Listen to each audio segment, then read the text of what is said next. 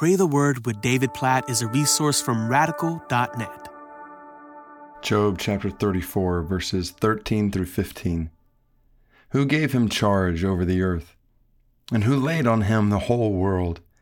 If he should set his heart to it, and gather to himself his spirit and his breath, all flesh would perish together, and man would return to dust. So this is a theme we've seen in different points in the book of Job, the sovereignty of God, the power of God, the reality that every single one of us at every single second is sustained by God.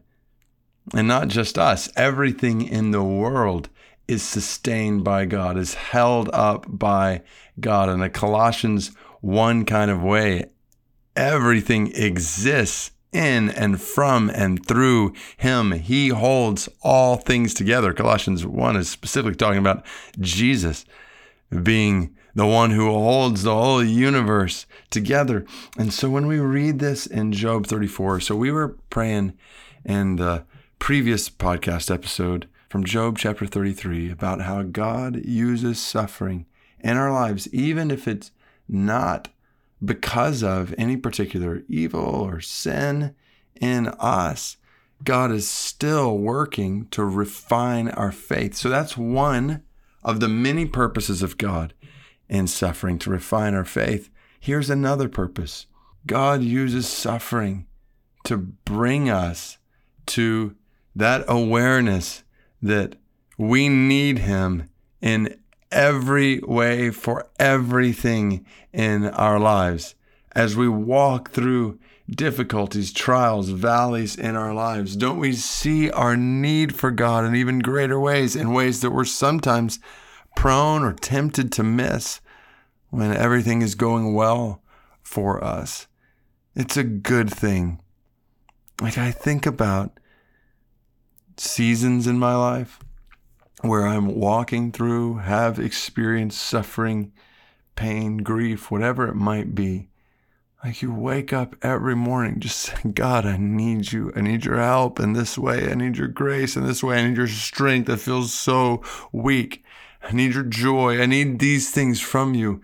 And in this, we see part of the good and redeeming and refining purposes of God, because it's good for us to wake up every morning and realize we need God, and not just realize we need him, but realize he is faithful to give us all that we need. Philippians 4:19, my God will supply all your needs. Oh, just let this soak in today, especially if you're walking through one of those valleys, one of those seasons. My God will supply all your needs according to the glories of his riches in Christ Jesus. So we pray, God, help us to live in total dependence on you today. God, remove all pride from us, we pray. We say together, based on Job 34 and what we see all over the Bible and what we know about ourselves, we need you. We need you.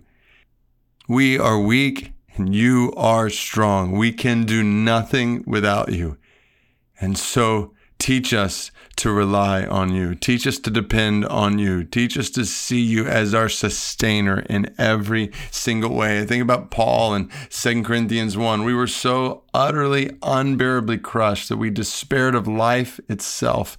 We felt that we had received the sentence of death, but that was to make us rely not on ourselves, but on God who raises the dead. Yes, God, may it be so in us. Teach us to rely on you who raised the dead. Oh, even to think about suffering that leads to death, but you've conquered death. Lord Jesus, you have risen from the grave. So we rely on you for life. Today, we rely on you for life for all of eternity. Oh God, please then, in our suffering, in our valleys, in low, hard, painful, difficult days, help us teach our minds and our hearts to trust in you as our sustainer and our Savior forever. We pray this in Jesus' name according to Job 34. Amen.